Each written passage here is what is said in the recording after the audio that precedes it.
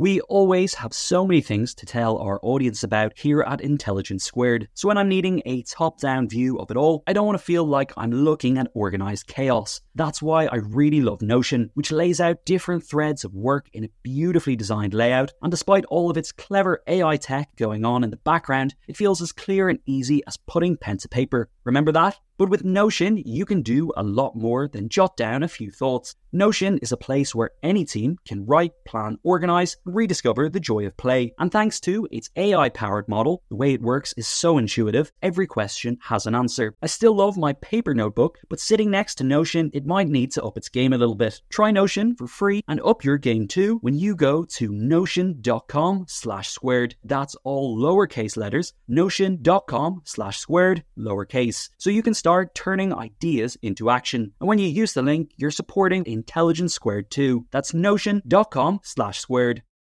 Look, Bumble knows you're exhausted by dating.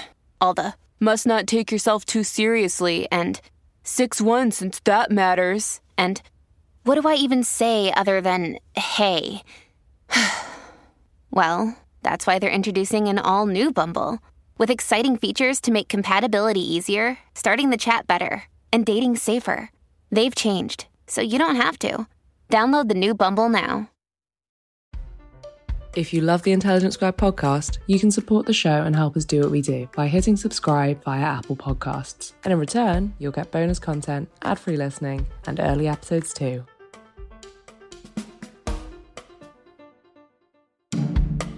Welcome to Intelligence Squared. I'm Connor Boyle. For this week's Sunday debate, we're dipping back into the archive to 2014, when we gathered a panel of expert historians to debate whether Britain was right to fight in the First World War, a tragedy that laid the foundations for decades of destructive upheaval and violence across Europe.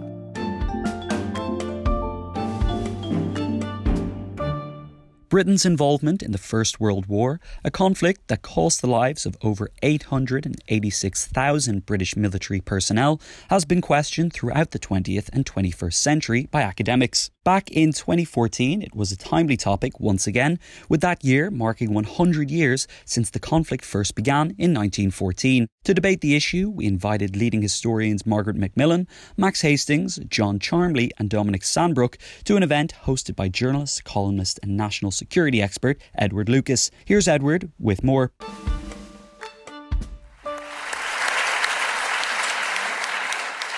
Well, thanks very much indeed, and thank you all for coming. I think this is one of the most sold-out events that we've had. I don't think there's a single spare seat in the House. And it's a very topical subject, this combination of militarism and miscalculation, which we see now unfolding in Ukraine and other parts of the former Soviet Union, have awful echoes of gunshots in Sarajevo and the cataclysm that they brought about. But we're not here to talk about the origins of the First World War, and we're also not going to talk about who's to blame. We're not going to talk about whether we should have hung the Kaiser or whether the Versailles Treaty laid the foundations of the Second World War. We're not going to do any alternative history prior to 1914. So if you're dying to come up with your theory about how the Agadir crisis was mishandled or the role of the First, Second and Third Balkan Wars, save it for the discussion in the bar afterwards. We're going to stick strictly to, and I'm sure with this audience you'll find a receptive listener for any theory you have. But we're going to stick strictly to the motion of Britain should not have fought in the First World War. You've all got your voting cards for later on, and you'll get a chance to express your view once you've had a chance to listen to the panel. Each speaker is going to speak for 9 or 10 minutes, and then we're going to turn it over to the floor. And I encourage you to polish your thoughts so you can make a really pithy intervention. It's always better to have ones that are dazzling rather than ones that are comprehensive. And I will be quite ruthless. If anyone who produces a bit of paper and reads from it will get shut up. Not the speakers here, of course. That's different. So we'll have a brisk interchange from the floor and discussion on the panel. and then you'll vote. We'll have closing speeches, and then I'll announce the result. But you've come to hear the panel, not me. So without further ado, I'm going to ask Dominic Sandbrook to go to the podium. He's a historian, columnist and broadcaster. He's best known for his acclaimed series of 4 books on post-war Britain, notably Seasons in the Sun, as well as his BBC television series on the 1970s and the Cold War. He's a regular book reviewer for the Sunday Times. Please welcome Dominic Sandbrook. Thank you. Thank you. Thank you very much, Mr. Chairman. Ladies and gentlemen, you probably expect me to open with a tragic, tear-jerking story. A young man far from home, bleeding to death on a foreign field. His anxious mother watching for the postman's heavy tread, the telegram and the tears. But tonight, Professor Charmley and I will advance a case based not on emotion, but on hard historical fact. We will leave the sensationalism and the sentimentality to our opponents. What we will show very simply is that Britain's participation in the First World War was a terrible mistake. I'm not a pacifist, and I am a patriot. When Britain fights wars, I want us to win. But victory in the First World War came at, frankly, too high a cost. In human life, we lost more than 700,000 men. In broken bodies, no fewer than 41,000 British soldiers returned home without an arm or a leg. In shattered minds, some 65,000 men were given disability pensions for severe shell shock, and that is probably a gross understatement. And there were other, deeper costs. We went from being the world's biggest creditors to one of its greatest debtors. Hobbled by inflation and unemployment, we lost forever our position as the world's greatest economic and financial superpower. And in the end, we lost the one thing that our young men were told they were fighting for, our empire. It is no wonder that by the 1930s, when we'd already lost Ireland and were about to lose India, so many people believed that the First World War had been for nothing.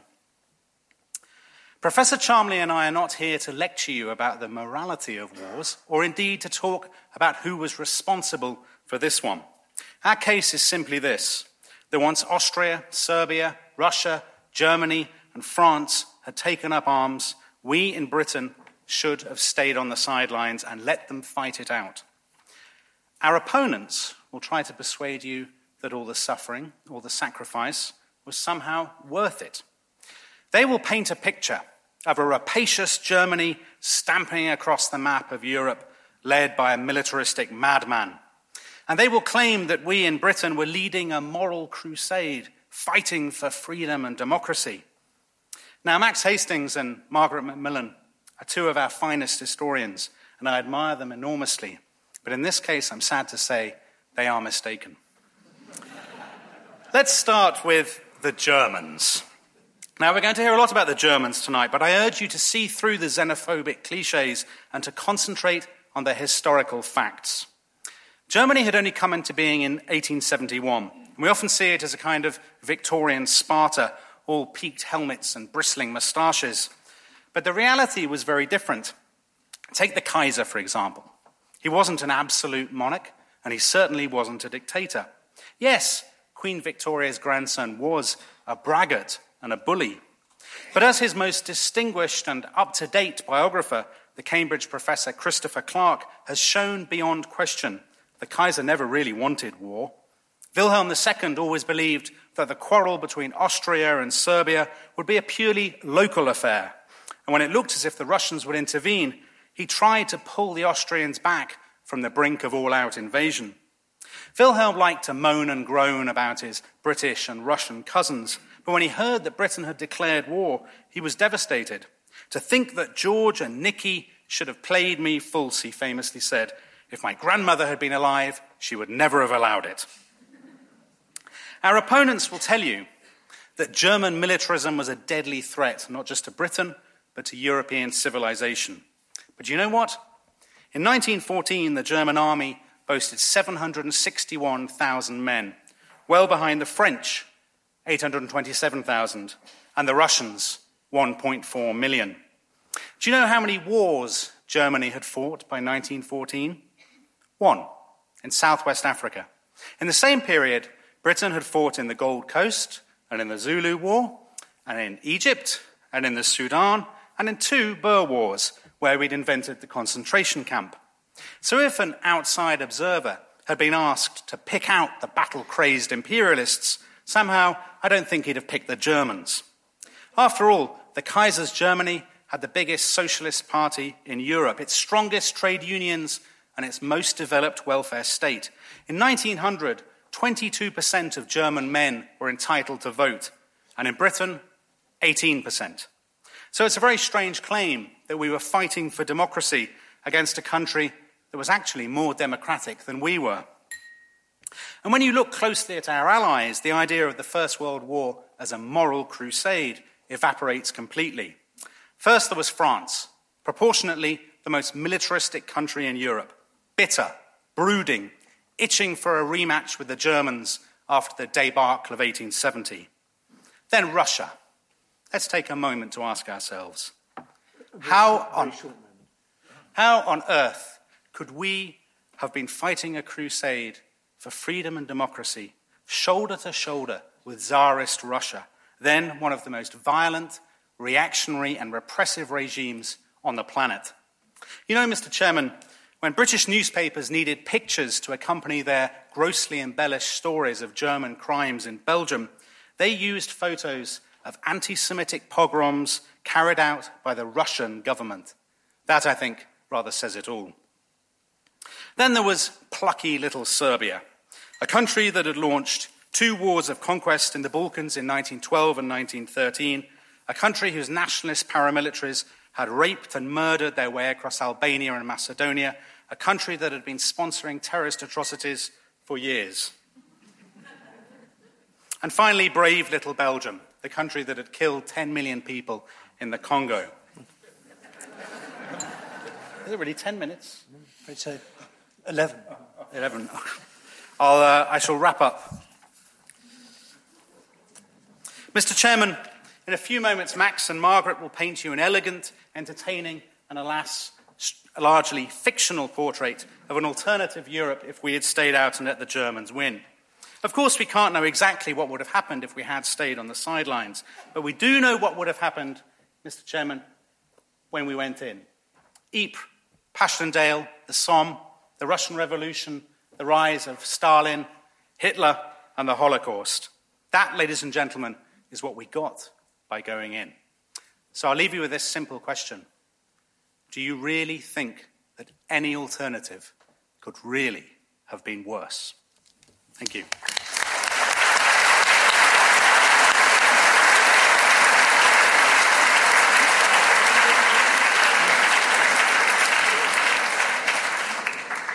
Thanks very much indeed, Dominic. And now it's over to Sir Max Hastings, historian, journalist, former newspaper editor, author of 20 books.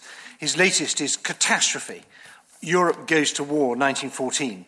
He's also writing and presenting a BBC Two documentary on the outbreak of war and will be a key figure in the centenary events in 2014. Please welcome Sir Max Hastings.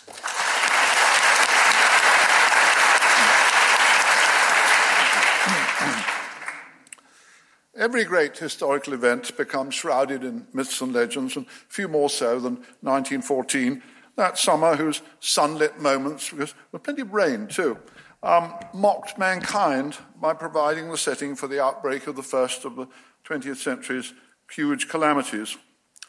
Dominic has just advanced the case that there was no reason why the local difficulty on the continent need have had anything to do with us.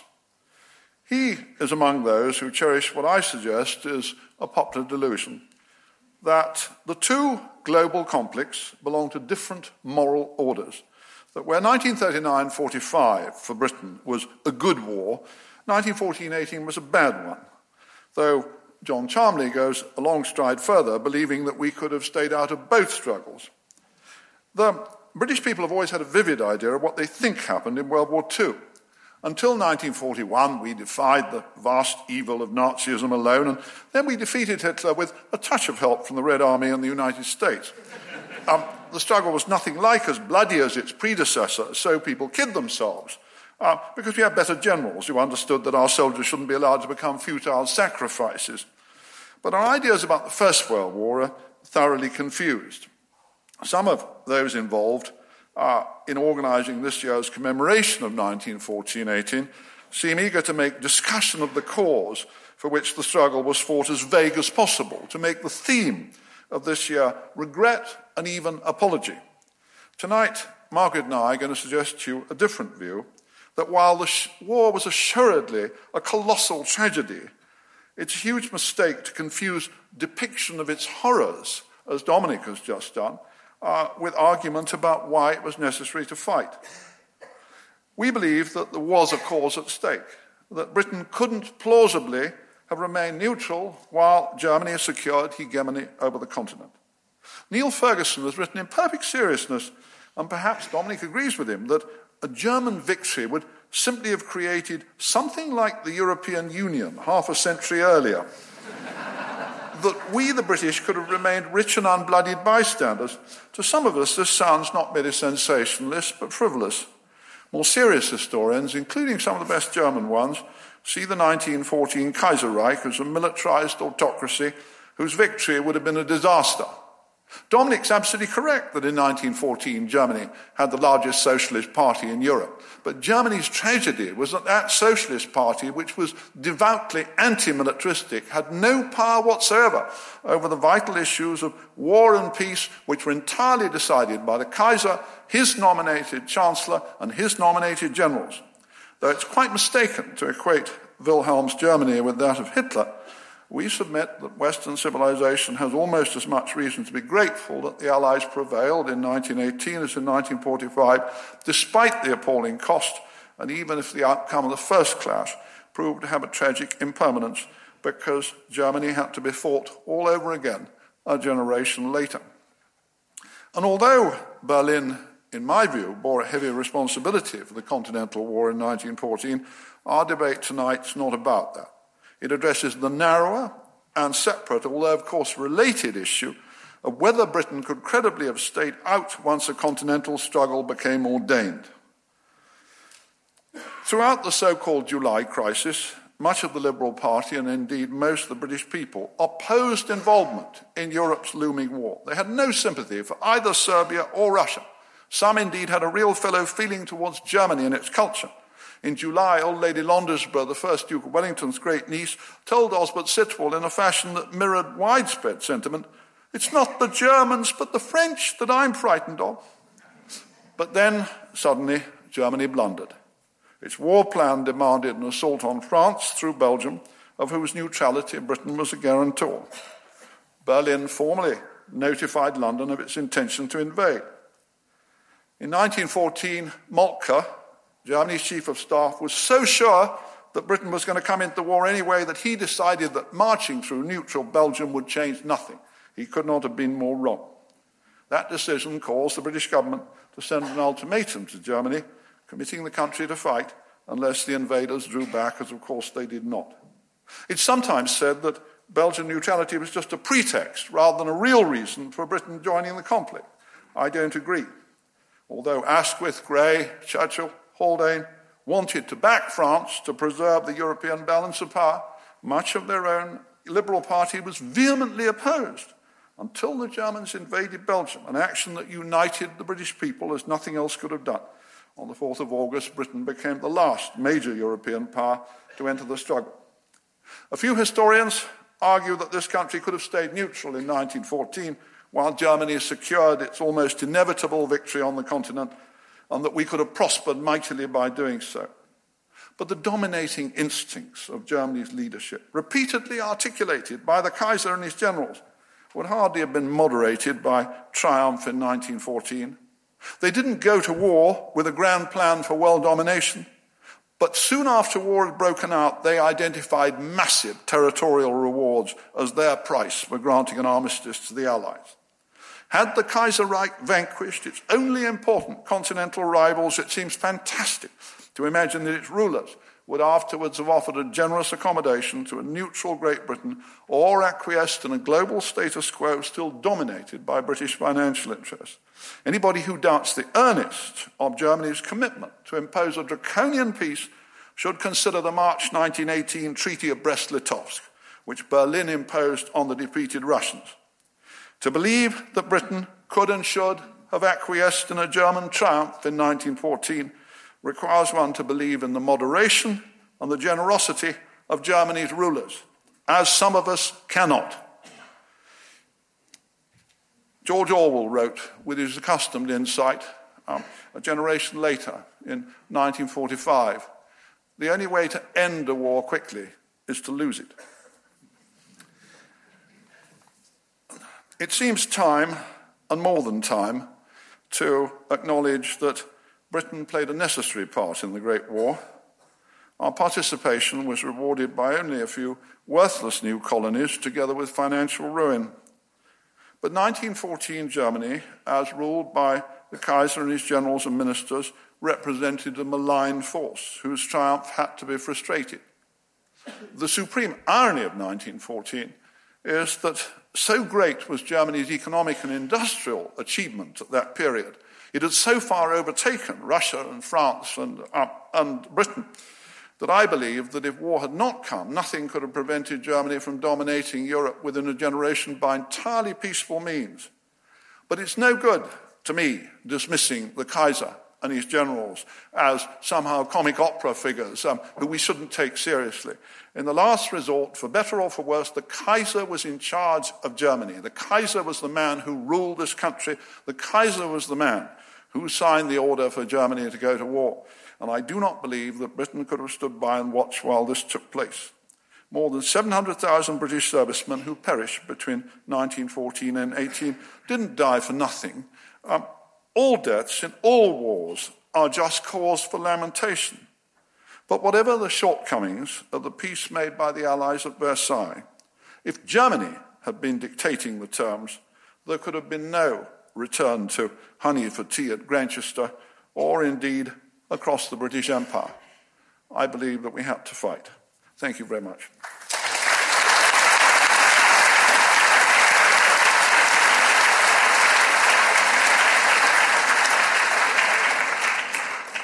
Thanks very much indeed, Max, and for those who've been fans of your work of many years, hearing you praising a socialist party was a particularly beautiful touch in that speech. Let's remember that magic moment. I'm now going to turn to John Charmley, speaking to the seconder of the motion. He's Professor of Modern History at the University of East Anglia, the author of Splendid Isolation, Britain and the Balance of Power, 1874 to 1914. He's best known for his revisionist interpretation of British foreign policy in the mid-20th century, to which Max just referred. Please welcome John Charmley.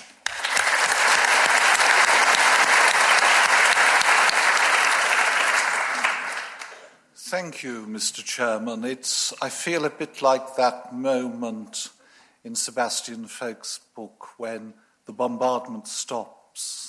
And although I'm not going to do the bird song, after Sir Max's wonderful bombardment, I do feel a little shell-shocked, but I shall gather my forces and attempt to suggest that we've listened to the most marvellous bit of fiction, counterfactual history at its most imaginative.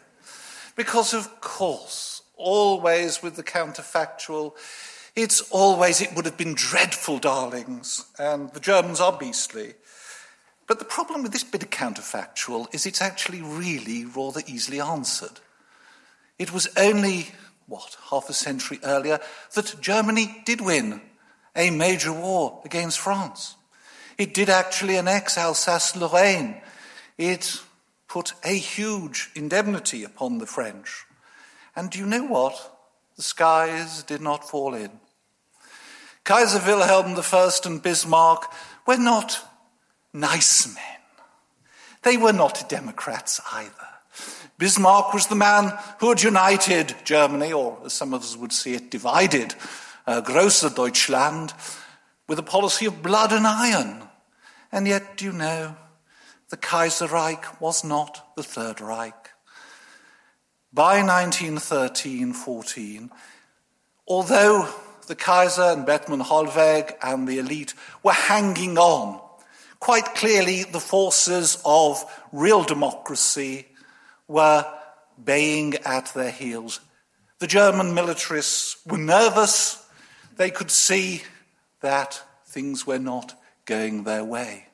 So I think the idea that Germany would have won, and in the circumstances of 1914, after a 6 weeks war, which is about what it would have taken, they would have enacted the kind of peace they put in place in 1918, again, is simply counterfactual imagination.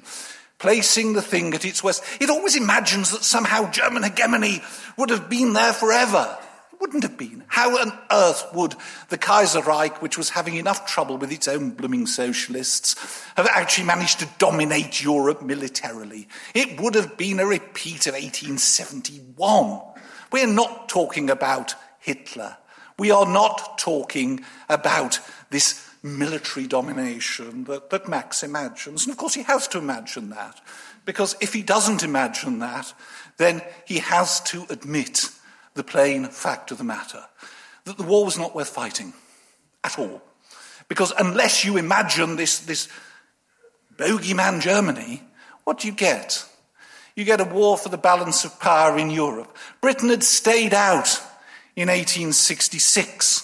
Britain had stayed out in 1871, and the skies had not fallen in, nor would they in 1914.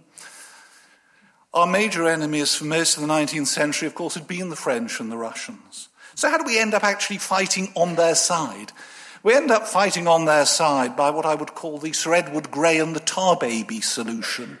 Because what poor Sir Edward, who was haunted by the isolation that Britain had suffered when he'd been Under-Secretary to Rosebery in 1894-95, he was frightened of British isolation. So he hung, rather as poor old Brer Rabbit did to the Tar Baby. He hung to the French and he hung to the Russians, despite the fact that quite clearly by 1913, the Russians, who had begun to recover from the Russo-Japanese War and the defeat inflicted upon them, were up to their old tricks in the great game, opposing British interests in India, opposing British interests in the Middle East. All the things that Curzon said in 1907 when he opposed the Anglo-Russian Entente were coming true. The Russians were a far greater threat to Britain than Germany. Yes, the Germans had had their navy, but by 1913 they'd given up. The British had won the naval race. By 1913-14, Britain was in the strongest diplomatic position she had been for a generation. All the nightmares that Grey had feared and that the imperialists had feared had not come to pass. Germany had given up the naval race. Britain had won. The French were what the French always were. They were looking for revenge, but their appetite was so great, but their teeth were so bad. And the Russians were the Russians. The Russians were the real threat to British power. This is about Britain's national interests. And you know, the odd thing when you examine the debates in the cabinet in August 1914 is that very few cabinet ministers agreed with Sir Max's line. Asquith feared at one point that more than half the cabinet would resign. Now, either we are in the presence of an awful lot of men who, of course, didn't enjoy not just the perfect vision of 2020 hindsight, but didn't actually share Sir Max's line that the Germans were this huge danger. There certainly was a group around Grey and the old liberal imperialists, with a few Tory tub thumpers too, who were very keen to get involved in the war. But most of the cabinet were not, and most of the cabinet were right. What were the British actually really worried about in July? You know, so far what we keep hearing is we retrofit from 1918 back to 1914. Let's recreate 1914. As Churchill himself describes in his wonderful book, The the world crisis, which some of you will remember, Balfour commented that Churchill has written a book about himself and called it The World Crisis. They were worrying about Fermanagh and Tyrone. Britain was on the verge of civil war. Civil war over Ireland. This was the major problem facing the cabinet. And in some senses, one of the things that the crisis in August does is it allows politicians to distract themselves from the impending civil war. The only thing that one could say that the First World War does for Britain is it stops a civil war in Ireland. I suspect there were other ways of doing that, you know. So in short, most of the cabinet in 1914 did not think that if Germany won, the skies would fall in. Back in 1871, when Germany did win, the skies did not fall in. There was no domination over the whole of Europe. You only have to stop and think for a moment of the trouble the Germans had managing their own politics in the Kaiserreich. That's all you have to think about. To imagine that this ramshackle, and it was really beginning to creak at the seams by 1913, to imagine that this ramshackle political settlement that Bismarck had cobbled together would have been able to have exercised some kind of military dictatorship over Europe is the worst kind of counterfactual history. But the opposition really have to engage in it, because if they don't, it becomes perfectly obvious that it was not in Britain's interest to fight in World War I. And Grey was wrong, palpably wrong, when in 1914 in the House of Commons on the 3rd of August, he said nothing could be worse than us being left out of this war. Well, the rest of the history of 20th century Europe was a sad threnody on that theme and showed how wrong he was. The consequences were dire and they were not worth it. And Britain had the choice of staying out, and politicians got it wrong. And since then, politicians and historians have united to give you this myth. And I ask you tonight to repudiate a century of myth-making and to vote in favour of the fact that Britain should have stayed out of this ghastly foreign mess. Thank you.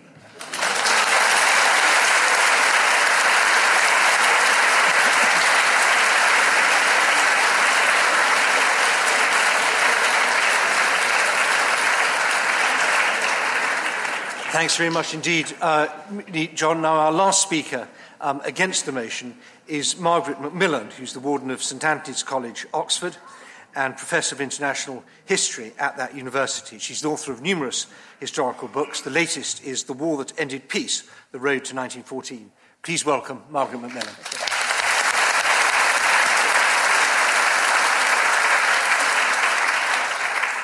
Well, perhaps as a Canadian, I should also mention that we like peacekeeping.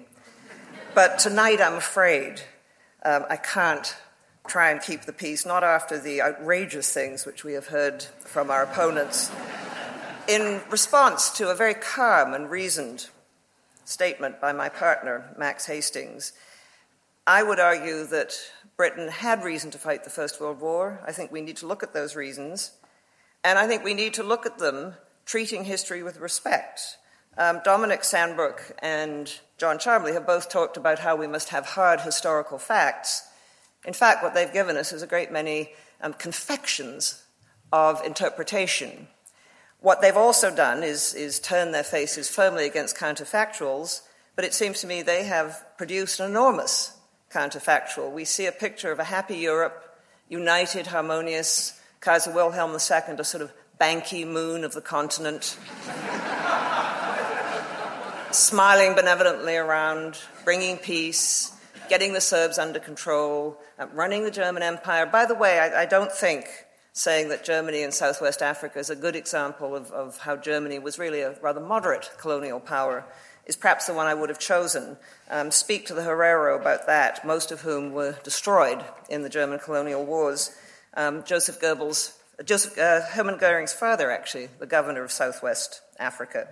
But that is a side track. I'm not going to go into counterfactuals, but let us remember what the world was like in 1914, and let us not patronize those who had to make what were very, very difficult decisions at the time.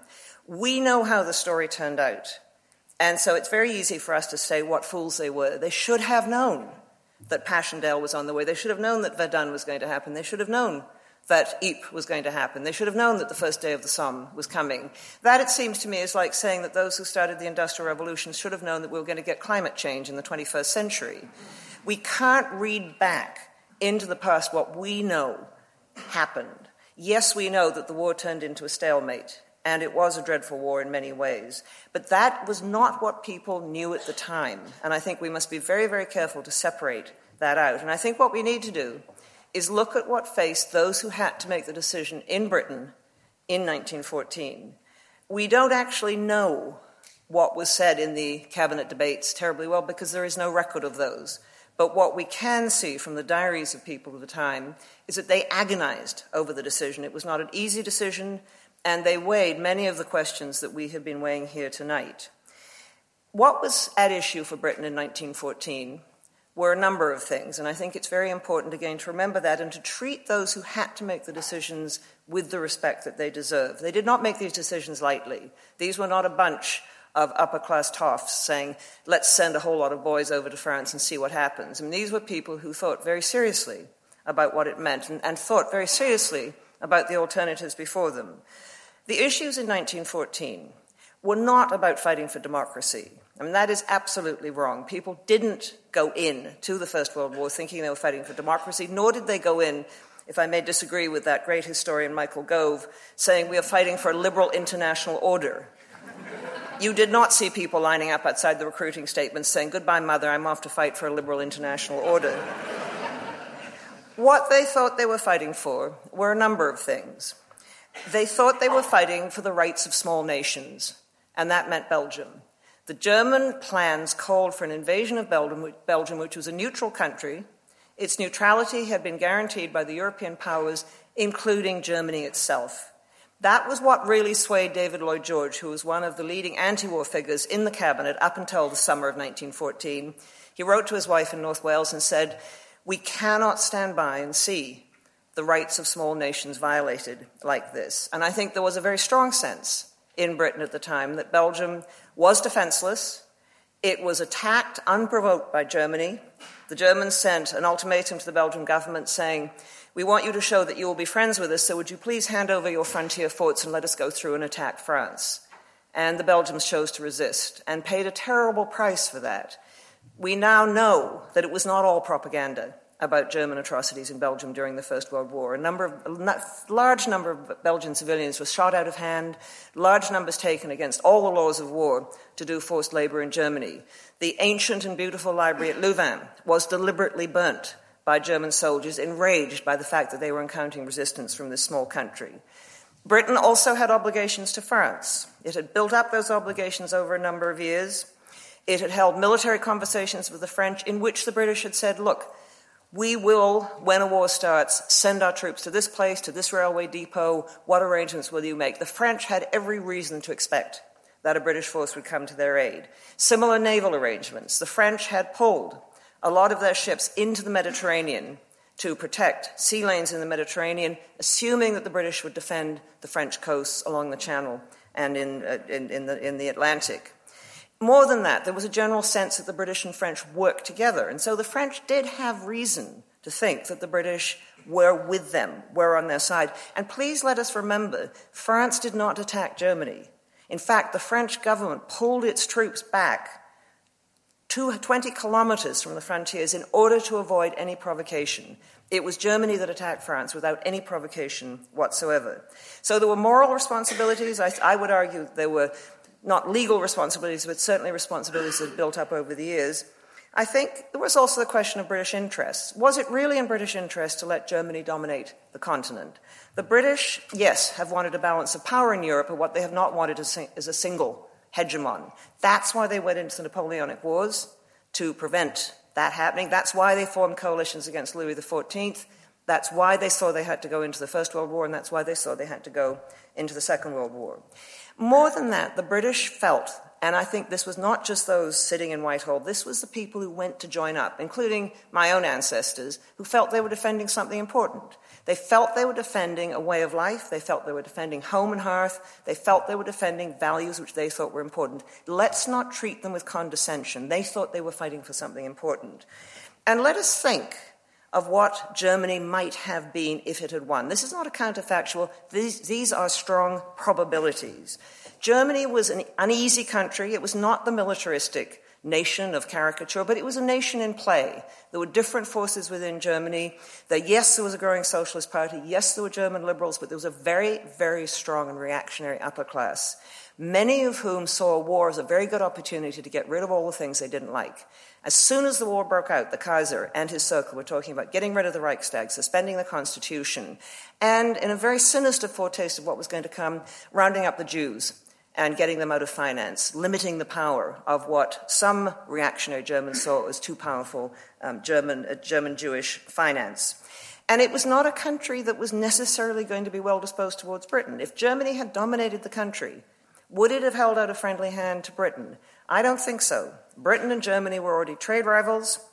The Germans had started a naval race with Britain, knowing that for Britain, the Navy was its shield and its defense and the way in which it linked to its empire and protected the British Isles. It had already tried to stir up trouble in the British Empire. The idea that Germany would have said to the British, a triumphant Germany would have said to the British, hang on to your empire, we don't care about it, is wrong. The Germans had been intriguing with Indian nationalists who had been to Berlin, who had been encouraged by the Kaiser. And the Kaiser is not just a comic opera figure, he's a meddlesome and dangerous figure who spoke too much and said too many things, but that doesn't make him any the less dangerous. The Kaiser had proclaimed himself already in the 1890s the protector of all Muslims around the world. And of course he was going to call a jihad almost as soon as the war started to encourage the Muslim citizens of the British and French empires to rise up against them.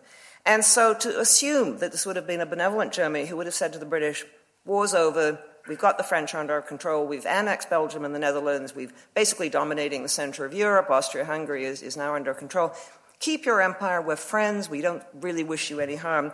I think we're dreaming, and I think our opponents are dreaming if they think that. And let us also remember what British entry into the war did. And this is not, again, a counterfactual. The British Expeditionary Force turned the tide at a time when it looked like France was going to be defeated.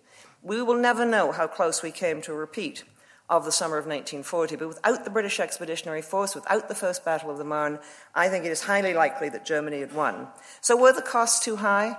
We can't know, and it is not for us to tell those people then that the costs were too high.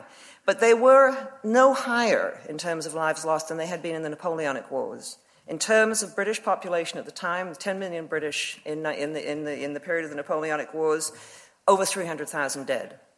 In the First World War, 46 million people in the British Isles and almost 500,000 dead. And that, of course, isn't including the Empire as well. The Empire paid a very heavy price. But speaking as a Canadian, we didn't think that price was too high. And so I think the motion should be defeated.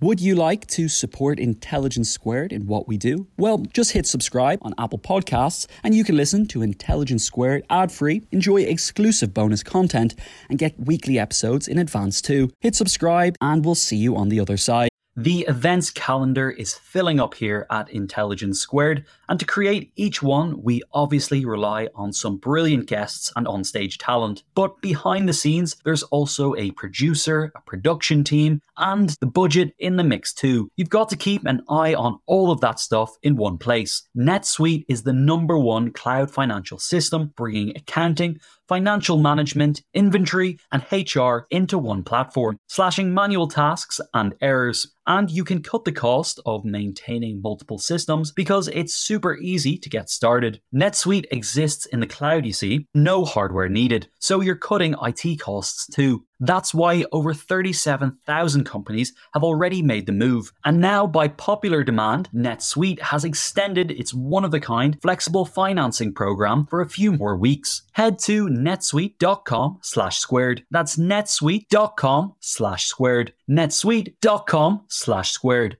Sponsoring the show for this episode is Marquee TV. Marquee TV is a streaming service with a difference. It's bringing you the top tier of performing arts straight into your living room or onto your device. So think dance, theatre, music, anything you might find in the West End, Broadway, or maybe a cool little experimental space too, but saving you the cost of a few tickets as well. I've got happily a bit lost in their vast library of performances, exclusive interviews, and behind-the-scenes content. Choreographer Jonathan Watkins' interpretation of George Orwell's classic 1984 was pretty cool, and I love the dance piece Sutra, inspired by the skills of Buddhist Shaolin monks. And we've got a special treat for our listeners. Marquee TV offers 3 months of access for just 99 cents. That's right, 3 months for only 99 cents. With the code SQUARED, simply visit marquee.tv and use the promo code SQUARED to dive into the world of arts like never before. Bring the arts home with Marquee TV.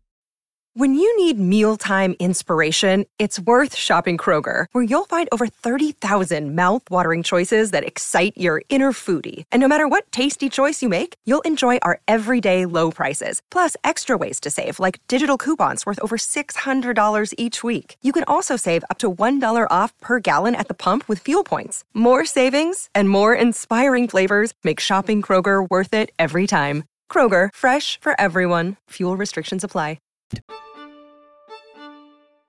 Well, I'd like to thank all the speakers, first of all, for their concision and sticking within the time, secondly, for sticking to the point, and thirdly, for the way in which they've accused the others of using sentiment while using it themselves. It's absolutely admirable. Anyone here wants to study debating, this is how it's done. The opening vote was, before the debate, was 19% for the motion, and 40% against the motion, and 41% don't know. So that is quite a strong performance for the against, but everything to play for the supporters of the motion. So it's now over to you, and we're looking forward to taking questions. I'm going to take bunches of probably 2 or 3 questions together. If you want to make a point, particularly to one member of the panel or to one side, please make that clear, and I will endeavour to direct it in the right direction. We have microphones up at the top here, standing microphone. So if you're in the gallery, make your way round there, and I shall endeavour to bring you in as well. There's lots and lots of hands going up, and I want to try and make sure everybody gets in. So I'm going to start off by doing the gentleman over there on my far right. And can you give the microphone to that lady there for next? Yes, go ahead, sir. It's more directed to preserving the British Empire. We was obviously going to lose that by the 1930s anyway. So I don't think that was a just cause to preserve the empire. And also Professor Macmillan's with the stalemate situation. It's not rocket science. You've got 2 technological armies. It's going to end in stalemate. And those 2 fundamental principles is why we should never have entered the empire. And it was going to end in a stalemate. The British was always going to lose their empire. So we shouldn't have fought for that. That's my opinion. Empire going to be lost anyway, so not worth fighting for. Lady down there, yes, go ahead. My question was to Dominic Sandbrook on the point of saying, I think not quite verbatim, that we would have stayed wealthy or rich if we'd stayed out. But much of our position as a creditor was based on empire. Would we really have been able to keep an empire if we'd stayed out? Very good. Okay, and then the lady in the middle here, stand up, yes, you with your hand up there. So we'll get a microphone to you. And I'll take the question of the gallery after you. Yes, go ahead, ma'am. Despite having suggested that his opponents for the proposition were peddling in counterfactuals, it would seem that John Chalmley really has established the most implausible counterfactual in saying that the Germans would have won, but then because of their pre-World War I internal problems wouldn't have been able to hang on to anything, despite the obvious resources and manpower they would have gained through winning. Surely the job of the proposition for the motion has in fact been to convince us that the problems could have been solved otherwise, not that a temporary hegemony would have been established but somehow crumbled. Thanks very much. And then up there in the gallery, we'll take 2 questions there, one after the other. Go ahead. I'm going to leave aside the difference between debtors and creditors because that'd be very boring. But I particularly want to address 1 or 2 things to Professor Chalmley. First of all, Professor, can you explain to us the importance or otherwise of the role of Lloyd George, who you did not mention? Secondly, can you explain why it is that Margaret Macmillan is wrong on the importance of the position of Belgium? And lastly, can you explain why it is that you believe that the Kaiser was not actually in charge of the military in Germany, in spite of the fact that there was a larger democratic population, if I put it that way, within Germany? Thank you. With a kind of Wilhelmine rigour, I'm going to say in future you're only allowed to ask one question, not three. I think we'll take those... Sorry? Well, no, you can have they're all good ones, but to be fair, we've just got to... okay, I'm going to chuck that up to this side first. Go ahead, Dominic, do you want to first? Yeah, I think they're excellent questions, and if I can try to deal with them relatively speedily.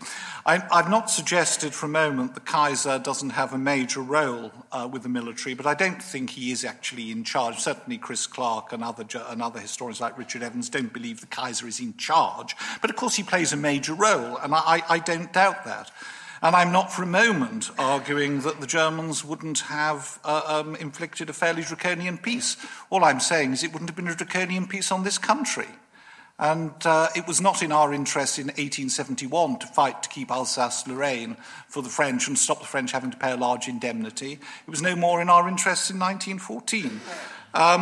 And I think that in terms of Belgium, the Belgian issue, and this refers to Lloyd George too, it is, of course, Belgium that finally persuades Lloyd George to throw his lot in on the side of the warmongers at the time. But although, of course, later he regrets this, and indeed he says that, and this refers to something Margaret said about an alliance system. There wasn't an alliance system.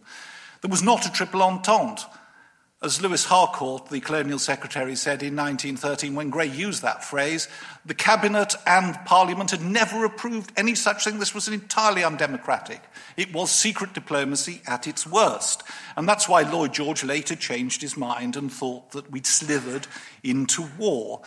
Belgium could have been handled in a number of ways. It wasn't even clear whether the guarantee of 1839 was a collective guarantee or a singular one. It would have been perfectly easy to have argued it was a collective one, and as no one else was going to implement it, the British regretfully could stand aside and then negotiate with the Germans afterwards. I mean, yes, it was horrible for everybody anyway.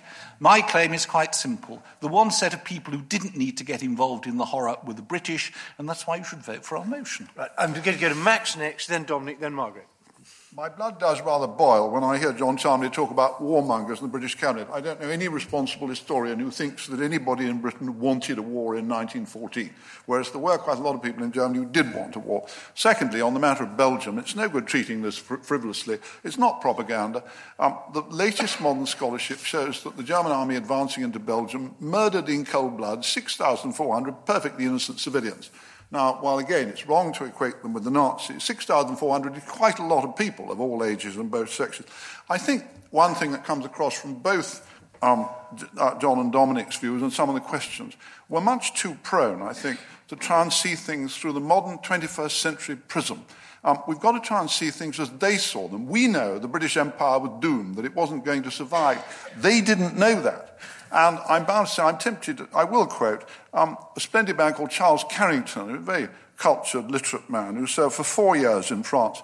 And he wrote a letter to a friend in 1975, raging about the way in which, in his view, the so-called poet's view of the war had been allowed to take over. And he bitterly resisted the idea that Siegfried Sassoon spoke for his generation. He said, when I meet some clever young scholar from Queen's or Keble who's written on World War I, and I say to him as politely as I can, my dear chap, I was there at the time, and it wasn't at all as you describe. The shade of disbelief that I know so well passes over his features as he says to himself, the old boy's growing soft, he's losing his memory. Does anybody care any longer, wrote Carrington, about the silent millions in Britain who did not want the war, did not cause the war, did not shirk the war, and did not lose the war, who had never heard of these lugubrious poets with their self-pitying introversion? And Carrington was one of those who went to his grave, as I may say did Wilfred Owen, passionately believing that the Allied cause had been just. Dominic. Let me just back up John Charney's excellent point about Belgium. In 1905, the Foreign Office's legal team reported to the government that Britain did not, in fact, have an obligation to defend Belgium if it were attacked by a foreign power, but they had the right to under the treaty. As Lloyd George himself said, we could, in fact, have slithered out of intervening in Belgium if we'd wanted to.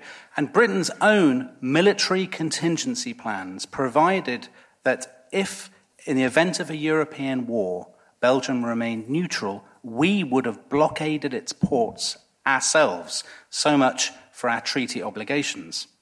As for the empire, I think that's absolutely a crucial point. So much of the rhetoric in 1914 and afterwards was about the importance of fighting to defend our empire, to safeguard our empire. We've heard an enormous amount about that from the other side today. But I would argue that nothing loosened our grip on the empire more than the fact that we had exhausted ourselves in the fields of Flanders. Margaret, quick point of view. A couple of things. What Lloyd George said long after the war was about the origins of the war and about how Europe got into it, not about whether Britain should have gone in or not. So let's not have him saying things he wasn't saying. As far as the whole financial issue goes, the point I was making was we all agree that Britain was weakened financially by both wars, but that's not why they went in. That they were not fighting for financial gain. And I think at the end of the Second World War, and we should remember this, they thought the cost had been worth it. And I think many people thought at the end of the First World War the cost had been worth it. As far as the empire is concerned, we didn't say that Britain was fighting to defend the empire, but in fact what I would say now is the empire was fighting to defend Britain, and fighting a lot. Let's not forget the Australians, the Canadians, the New Zealanders, the Newfoundlanders, the South Africans who are buried in France or who are buried here. Now, this is not sentiment, this is fact. And the British Empire was something that was very important to those nations that were members of it. Not everyone felt the same about it. The Indians were beginning to feel in a very different way. But I think the empire was evolving. It was probably changing anyway. Canada was certainly pushing for more autonomy within it. The First World War may have speeded up that change. But Britain wasn't fighting to protect its empire. It was fighting to protect itself. Right. And the empire was fighting for Britain. Right. I'm going to ask everybody to try and be brief so we get as many as possible. I'm going to take two questions from up there. And the gentleman at the back has been immensely patient. He's got his hand up. He's had his hand up for a very long time. So then the lady there, and then we'll see how we get on. Go ahead, sir. Right, thank you very much. Dominic Sandbrook said we're in danger of creating a composite bogeyman Germany, Hitler plus Kaiser. Isn't he in danger of creating an artificially divided historical Germany? Because there are plenty of things, straws in the wind in the Kaiser's Germany, which indicate the fundamentally reactionary direction German intellectual and social life was taking, whereas British intellectual and social life was taking a liberal direction. It had a liberal government, and that liberal direction was in part responsible for loosening the empire towards the Commonwealth. So Britain was on the side of the angels, I put it to you. Very good. And the gentleman just who's been patiently standing behind you. I'm going to commit the crime of doing both an emotional and a counterfactual argument in one, so sorry for that. But I think we are slightly forgetting the fact that, of course, 16 million people were killed in this conflict, twice the population of London today. And I totally take the point of Dominic Sandbrook that I think this would have been a much swifter war had Britain not been involved.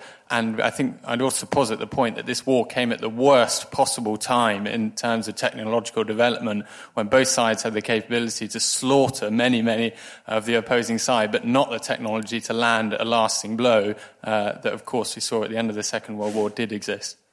Right, thanks so much. Now, lady there, go ahead. Yes, Max Hastings mentions prisms, and I would like to raise the fact that we're having this debate during the prism, if you like, of a government-inspired centenary that open quote, celebrates the British spirit, close quote. And I represent an organisation called noglory.org, please jot it down, which this is better be a very brief plug if it's going to be a plug I'm coming to a plug. I think you're probably taking longer shutting me up than I will take to finish. But this posits that it could be possible that this is softening up for other foreign adventures.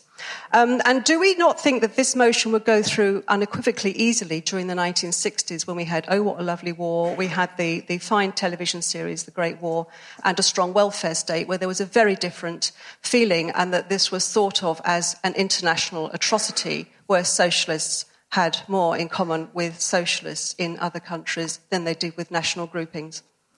Thank you very much. And I think we'll... Go ahead. Yes, sir, then.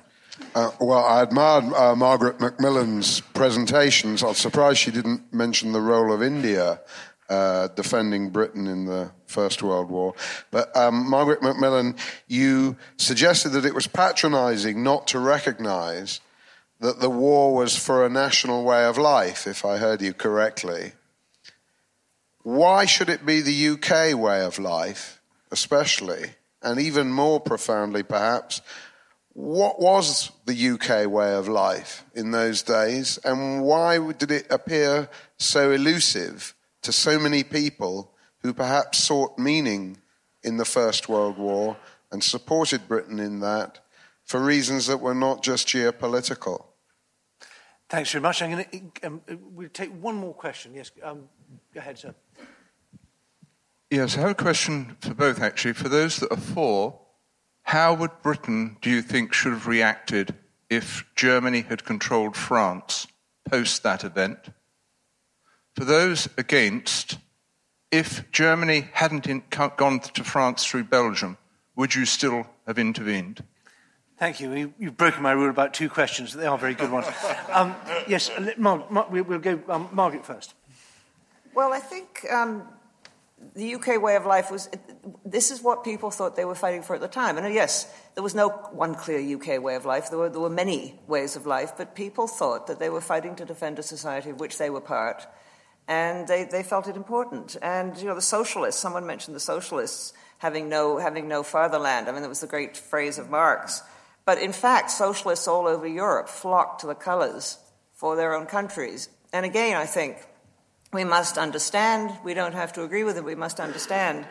And, Oh, What a Lovely War is interesting, I think, because it was done with a very anti-war sentiment. But what is interesting is how people responded to it in the 60s. A friend of mine was at the opening night in the 1960s, and a busload of veterans had come up, veterans of the First World War, and they had the most wonderful evening. They sang along with all the songs. They jammed into the bar saying, "Wasn't that wonderful, Bill? Doesn't it take you back?" And Joan Littlewood was probably weeping in the wings somewhere. But, let's remember that a lot of people, years after the war, thought they had done something good, had done something important. I mean, I think Max is absolutely right. A handful of very powerful war poets who were not published, some of them until the 1960s. Wilfred Owen really wasn't known until the 1960s, have given us a view of that war as one of sheer horror. And as for the stalemate, in fact, yes, it did. There were dangers of stalemates at the beginning. There were always wars of movement on the Eastern Front. There were wars of movement in the Middle East. And towards the end of that war, the generals, who are not all the idiots they've been portrayed at, were in fact beginning to find ways of dealing with it. But that's another subject. Sorry. Very good. Dominic. Let me answer the first question, which talked about creating a divided historical Germany and argued that Germany had reactionary tendencies. I think if you looked from the viewpoint of the 21st century at all the Edwardian societies, or in the first years of the 20th century, they would all appear to our eyes reactionary in one way or another. But it is simply untrue that Germany would have loomed largest as the most reactionary and the most illiberal. In fact, the welfare reforms that were passed in Germany in the first part of the 20th century were a model to societies all over the world, including, for example, the progressive reformers in America of Theodore Roosevelt, William Howard Taft, and the Woodrow Wilson administrations, many of whom modeled some of their reforms on what had happened in the Kaiser's Germany. So it was hardly some model of reaction. In fact, if you wanted a model of reaction, you could do no better than look at our close, beloved ally, the Tsarist Empire of Russia, which was the most reactionary society on the planet and with whom we were fighting hand in hand. Very good. Max, do you want to come... A very interesting question was, if they hadn't invaded Belgium, would we still have been right to fight? I think it would have been very difficult to persuade the British people. Certainly half the cabinet and much of the Liberal Party considered that that Serbia and Russia deserved absolutely no sympathy at all. And I'm one of those. I would say myself that if the Germans had not gone into Belgium, I would find it very difficult to say I would assuredly have said that we could and should have fought in 1914. But I do think it's so important in this whole debate that we just keep trying to close our eyes and not see things through this 21st century prism and look at them then. One point I have to pick up on Dominic.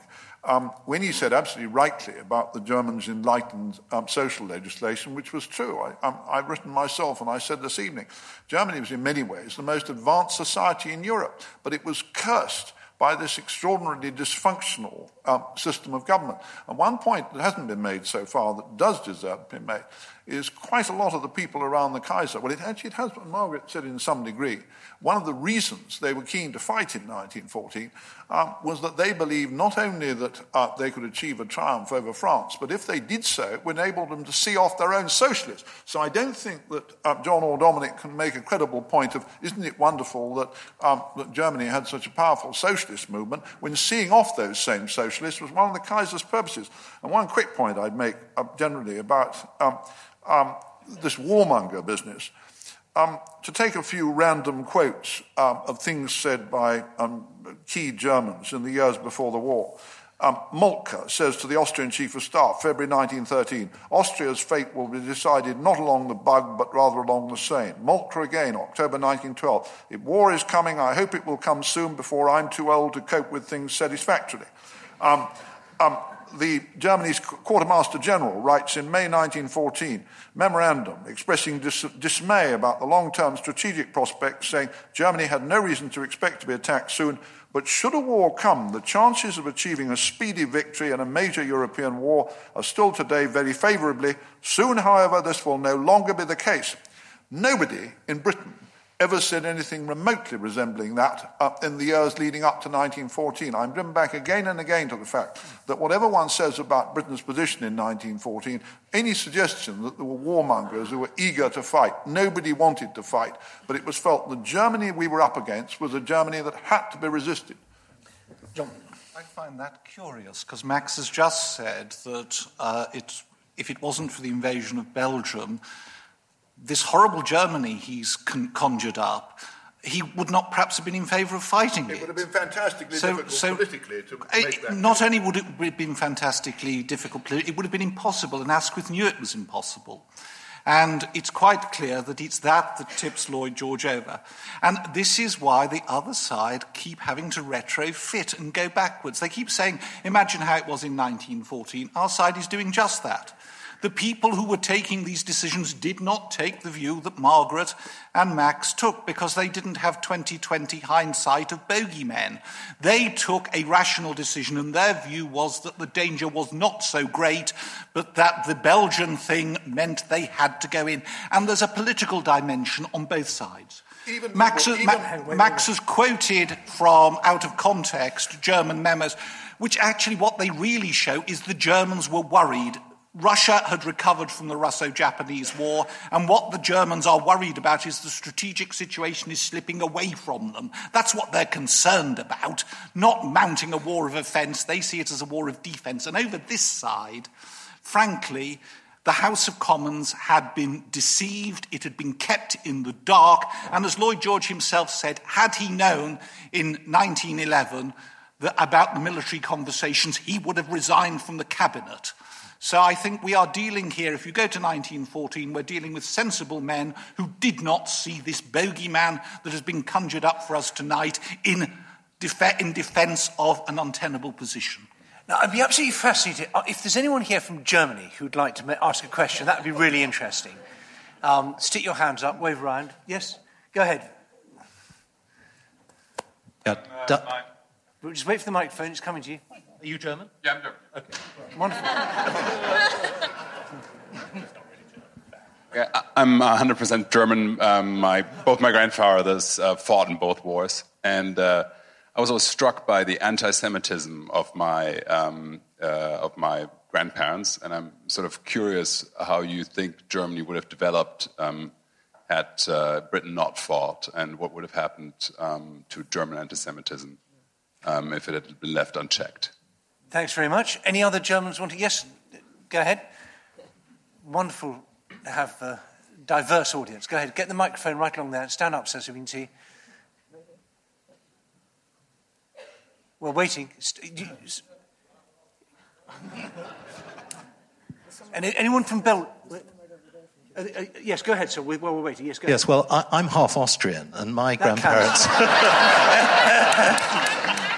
my grandparents fought on both sides of the First World War. And I just want to take issue with one point that Sir Max Hastings keeps making, which is that there were no warmongers in Britain at the time. I think he only needs to turn to his left and speak to Professor Macmillan, who very recently, in her most recent book, quotes Jackie Fisher, who was in charge of the Navy in Britain, on 2 occasions being dissuaded by politicians from mounting a unilateral attack on the German Navy. Good point. That's a perfectly fair point about Jackie Fisher. Yeah, we'll come to you in a moment. And finally, while I'm doing my kind of multinational round, any Belgians here with a view on whether they were grateful we went to war on their behalf? So, no Belgians. Any other questions? Right, open house again. Go ahead, sir. Yes. Gentleman at the back. No, he's not missing. Let's have that gentleman there. Yes, go ahead. Sorry. Yes, the microphone's just behind you. Turn round. Sorry. Turn round. Turn round, behind you. Yeah. I just have a quick question for the 2 proposers for the motion. Do you, gentlemen, have trouble, given the, until very recently, any questioning of the First World War was perceived to be sort of undemocratic, an insult to the glorious dead, etc.? And have we not suffered recently, until very recently, from not being able to have a dispassionate analysis of this because of that? One sees some similar signs when people want to criticise Afghanistan and Iraq, but I won't go there. But thank you.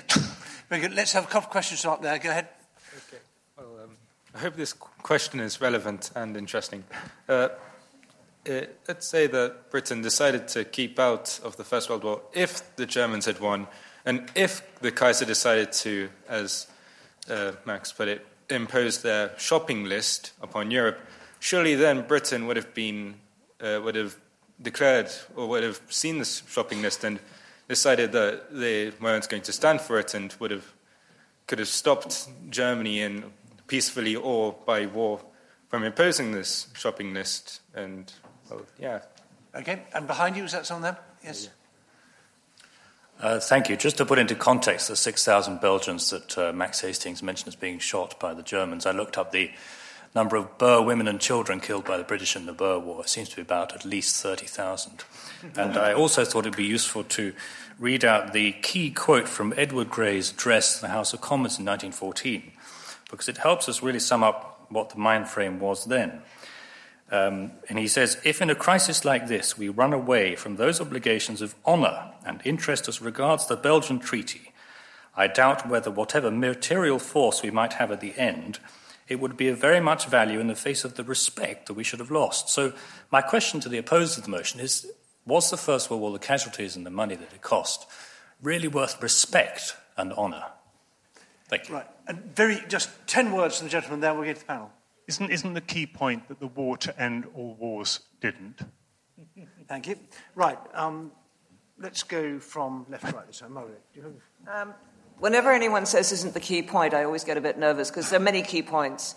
And yes, it didn't end all wars, but that would be expecting more of human nature than I think we're capable of doing. Again, we mustn't be looking back at the beginnings of the war in our knowledge of what happened later. Let me just make 2 points. One about Germany, and I would like to stress it was very much a country in play. I mean, there were forces within Germany which were pushing it this way and that. It was not yet settled at all. But what was worrying about Germany was the power of the military. Jackie Fisher was sometimes, eccentric is a polite way of saying sometimes crazy. But he was kept firmly under civilian control. The German military went under civilian control. They made their plans to fight a two-front war, didn't inform the civilian government until 1912, and the civilians simply acquiesced. In 1913, there was a very telling incident in Alsace, which had been annexed, in Zabern, where a German officer beat up local people, treated them with contempt. The authorities reacted not by punishing the military who'd done this, but by defending them, and by throwing their opponents, those locals who were criticizing them, in jail.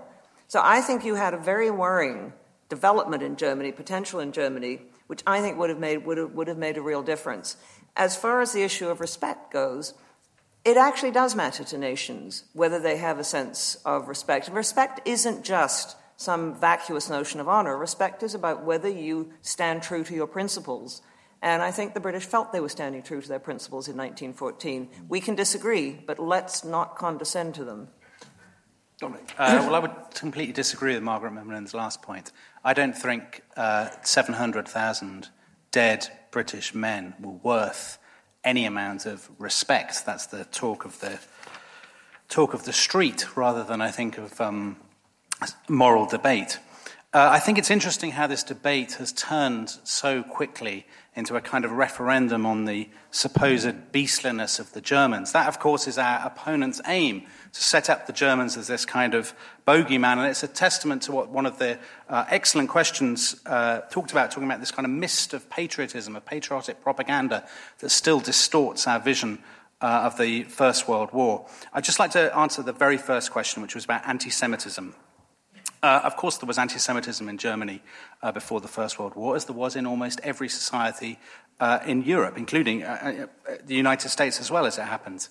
But if you were looking for a society in which anti-Semitism was deep and was visceral and was a horribly unpleasant force, you would look at Russia, or you might perhaps look at France, where the Dreyfus case was still reverberating all those years later. So to argue that in some way there was this kind of latent anti-Semitism in Germany that was of a different order to that in other European countries and was set to poison everything, I think is not right at all.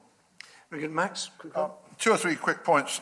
First of all, I entirely agree that phrase, the glorious dead, does chime very harshly on us, but one always has to consider the feelings that those who lost loved ones, they have to be made to feel the sacrifice was worthwhile, and these are forms of words that are always used. The Boers, I think that's a fair point too to raise. Britain's behaviour in the South African War was less than admirable in many respects, but nothing happened in the South African War that was remotely comparable with the German systematic slaughter of 6,400 civilians lined up against walls in Belgium. The concentration camp, nothing. That is not, and we could sit here all night talking about the concentration. The concentration camps were an extremely mistaken British policy, in many ways a barbarous British policy. But there was no question of lining Boers up against walls and shooting them in cold blood, as the Germans did in 1914. I also think that, coming back to this question of the principle about Belgium, that it does seem pretty ugly to say, let's decide on a tariff. What was Belgium worth? What was international order? What was actually, should we have said, all right, it's worth 5,000 British lives, but it's not worth 50,000 British lives? You can't do that. In the end, it has always been, throughout history, generally considered an honourable and right position for responsible and decent nations to take, that you will try and uphold principles of international law and international order which were directly and brutally flouted by the Germans in 1914. John? Yes, I think that we've heard that the Empire came to defend Britain. Britain wasn't actually at threat in 1914. Britain may have placed herself in harm's way by getting involved in the war, but really, to invoke that as a cause for the war when Britain had put herself into the war, really, for chutzpah, that's up there with the person on trial for killing his parents pleading the fact that he's an orphan in mitigation. Really. Okay. Now, if we're looking at, certainly Margaret's mentioned the thing about, oh yes, the military were in charge in Germany and politicians didn't know certain things, but it's perfectly clear that in this country, politicians didn't know certain things.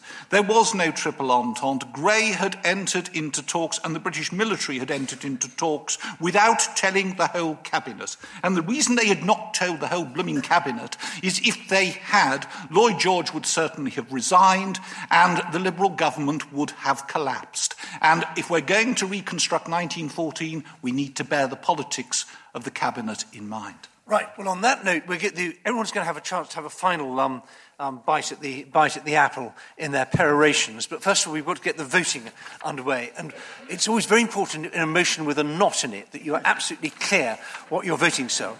So the motion is Britain should not have fought in the First World War. And you can vote yes, or you can vote no, or you can don't know. But if you say yes, Britain should not have fought in the First World War, then you're on this side. And you say no, then you're on this side. Did I get that right? Yes, I did. Good. Very, very, very complicated. So we're going to go... please try not to talk. Please try not to talk while this is going. You should be able to do your voting without talking. At least I hope so. And we're going to ask the... And I'm going to ask the panel now. Order. Come on. I'm going to ask Margaret Macmillan to go first, then John Charmley, then Max Hastings, then Dominic Sandbrook for their final response. Margaret, over to you. Thank you. I'd like to say what a pleasure it is to talk about these issues. Do you want me to be quiet?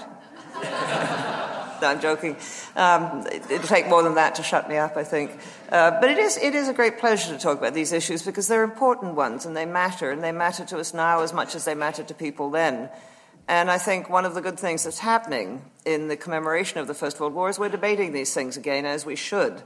I do feel that the British government made the right decision knowing what it knew at the time.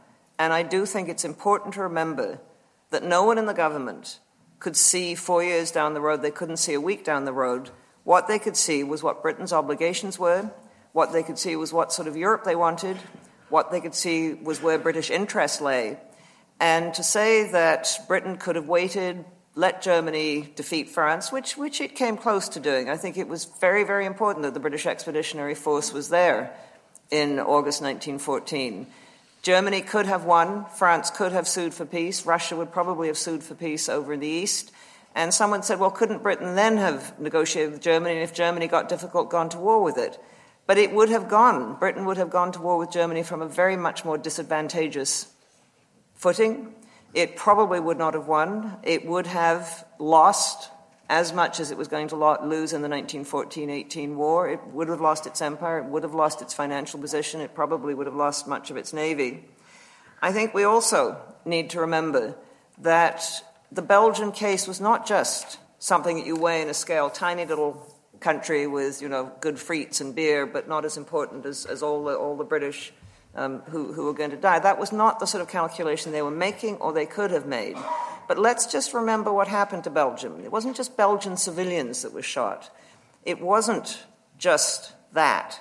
It was that Belgium was occupied, over 90% of it was occupied by Germany, and it was what Germany did to Belgium which gave a very good example of what a European-dominated continent would have looked like.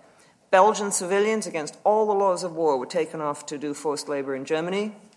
Belgium was looted. It's never really recovered from it. Belgian livestock, right down to the chickens and the geese, was taken into Germany. Belgian gold was taken to Germany. Belgian resources were taken to Germany.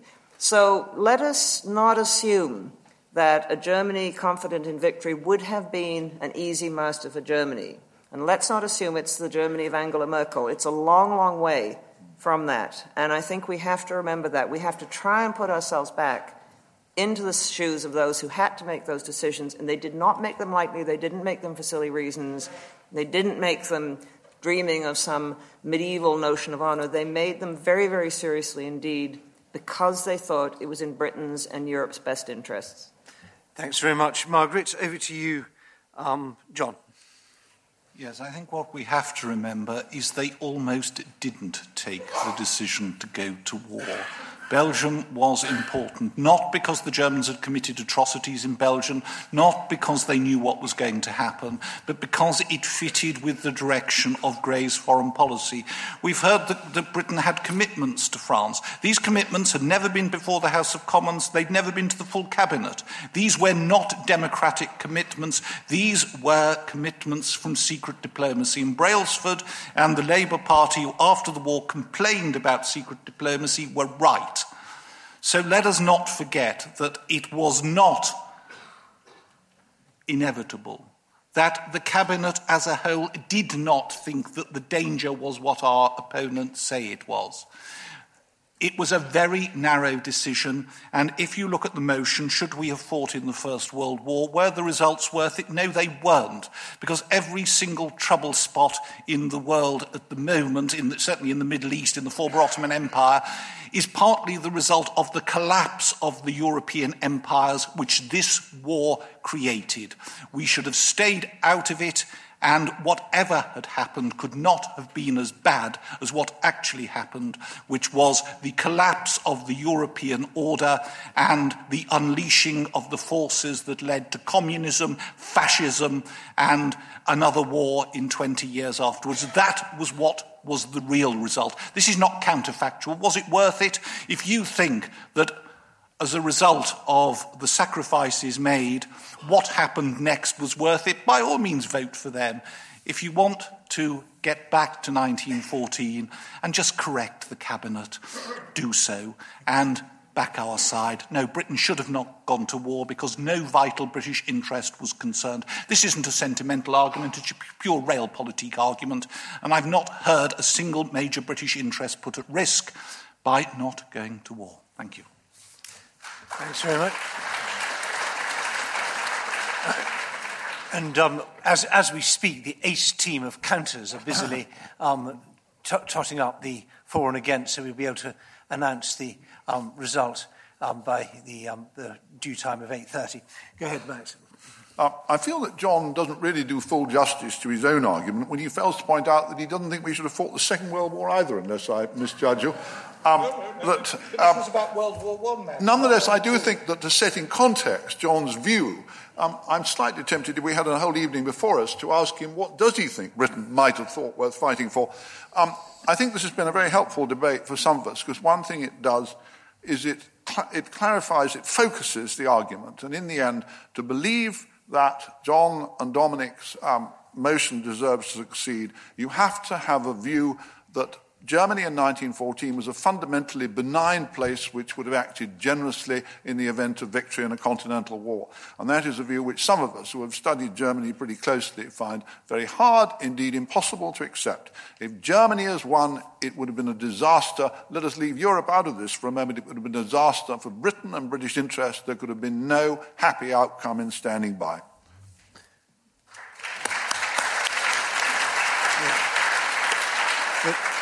Max, you've done a brilliant debating trick, which is slightly mischievous, and I'm not going to let you get away with it, which is you've posed a direct question to someone who can't answer it. So I'm going to just put that question back to John and say, John, what is a British interest that would be worth fighting for if you don't think that the First and Second World Wars were worth fighting for? I think a direct British interest would have been had we been under threat of being invaded. And I hate to remind Max and others of the fact that Hitler was not proposing to invade Britain in 1939. I know that history is about chaps in an old-fashioned view and geography is about maps. But last time I looked, Poland was to the east. So unless Hitler was going the bloody long way round, he wasn't proposing to invade Britain. So I'm in favour of defending Britain's national interests and stopping us being invaded, letting Hitler go to Poland eastwards towards his real aim, Russia. Hitler wanted three things: Lebensraum, to kill Jews, and world domination. He didn't get the first, and he wasn't going to kill many Jews by invading Britain or get much Lebensraum either. It's a red herring and simply reflects the parlous state of Max's argument. Don't blame him for using it. If my argument was as threadbare, I'd cover my backside with anything going. I'm tempted to let Max respond to that. We could go on all night. And we could go on all night, but I won't give in to that temptation, at least yet. Meanwhile, I'm going to ask Dominic to have the last word from his side. Well, I'm glad most of you have voted anyway before we got stuck into Hitler. I'll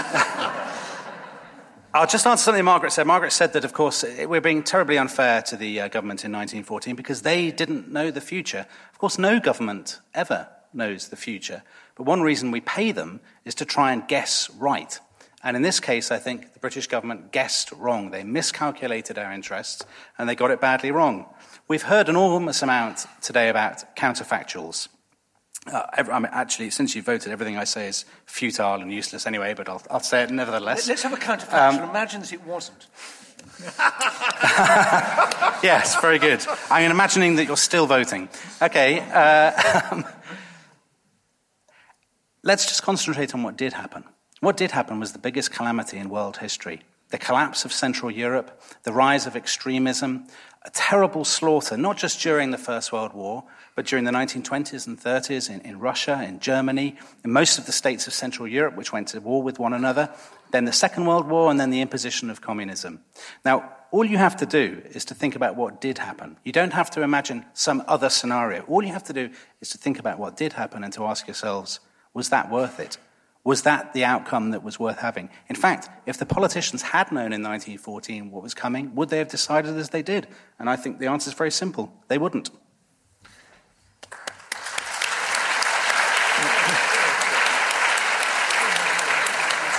I'm just going to abuse my position as chairman. Dom, just put one thing to you: that at least it may not be from a British point of view, but certainly from the point of view of your Polish or Czech or Slovak or the Baltic states or any of these countries that came to being as a result of the First World War. They saw this as their one chance. You know, if it hadn't been for the First World War, there would never have been a Poland. Poland would be a lost kingdom. Well, there's a good story, isn't there, about a woman who was born in. Who spent all her life in the same place. She was sort of born in 1900 or something. She said, I was born in Austria-Hungary. I grew up in part of Germany. I then lived in the Ukraine for a bit. Then I lived in the Soviet Union. Then I lived in Germany. Then I lived in the Soviet Union again. And I ended up, she spent the end of her life in Ukraine. She'd never left the same village. And when people said to her, well, which bit was the best? She said, the first bit, the Habsburgs. I'm going to let...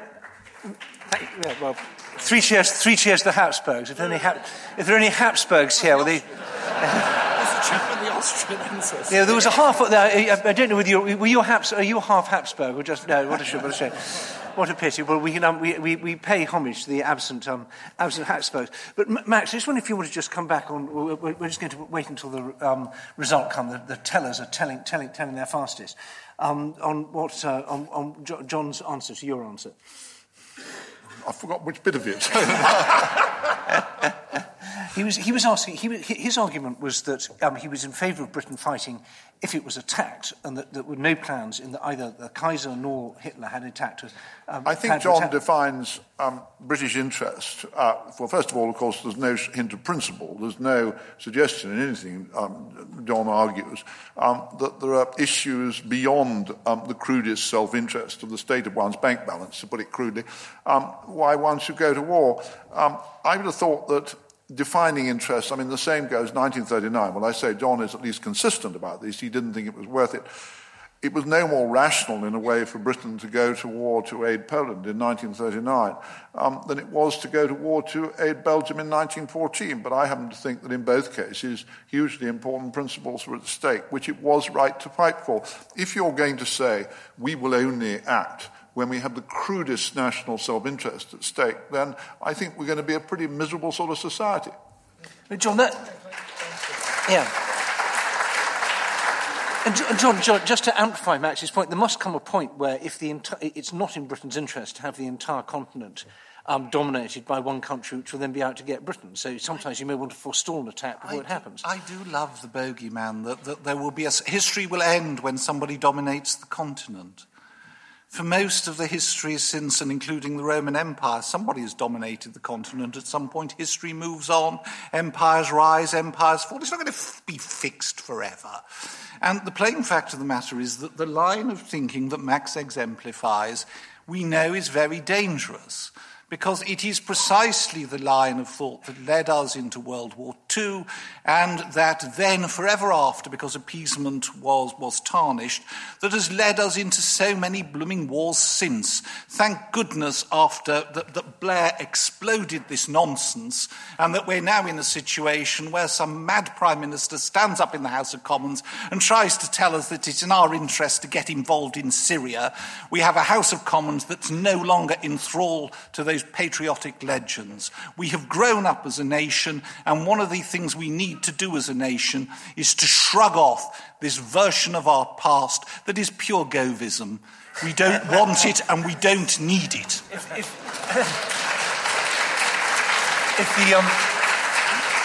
If Michael Gove is here, I'll give him the floor for 30 seconds just to defend himself. I'll floor him. Very good.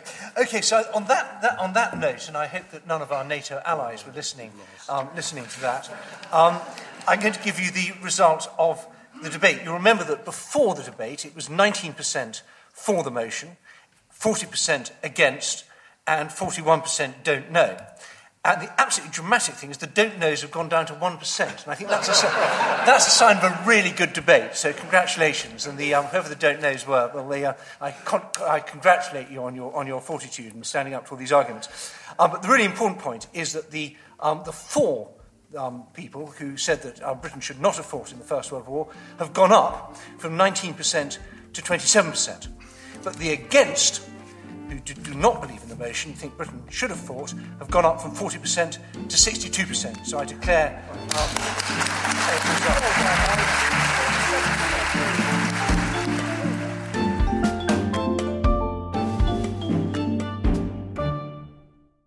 If you'd like to support us in providing a home for passionate debate, deep discussion and answering the big questions that really matter, do consider becoming an Intelligence Squared Premium Podcast subscriber today. For just a small amount each month, you won't just be directly helping us continue to do what we do, you'll also be getting exclusive episodes each month, ad-free listening and early access to, currently available via Apple Podcasts. You just need to hit the subscribe button. And if you're not an Apple user, don't worry, we're working on something for you too. Thanks for being a listener, supporting Intelligence Squared, and you're just one click away from getting some exclusive extras too.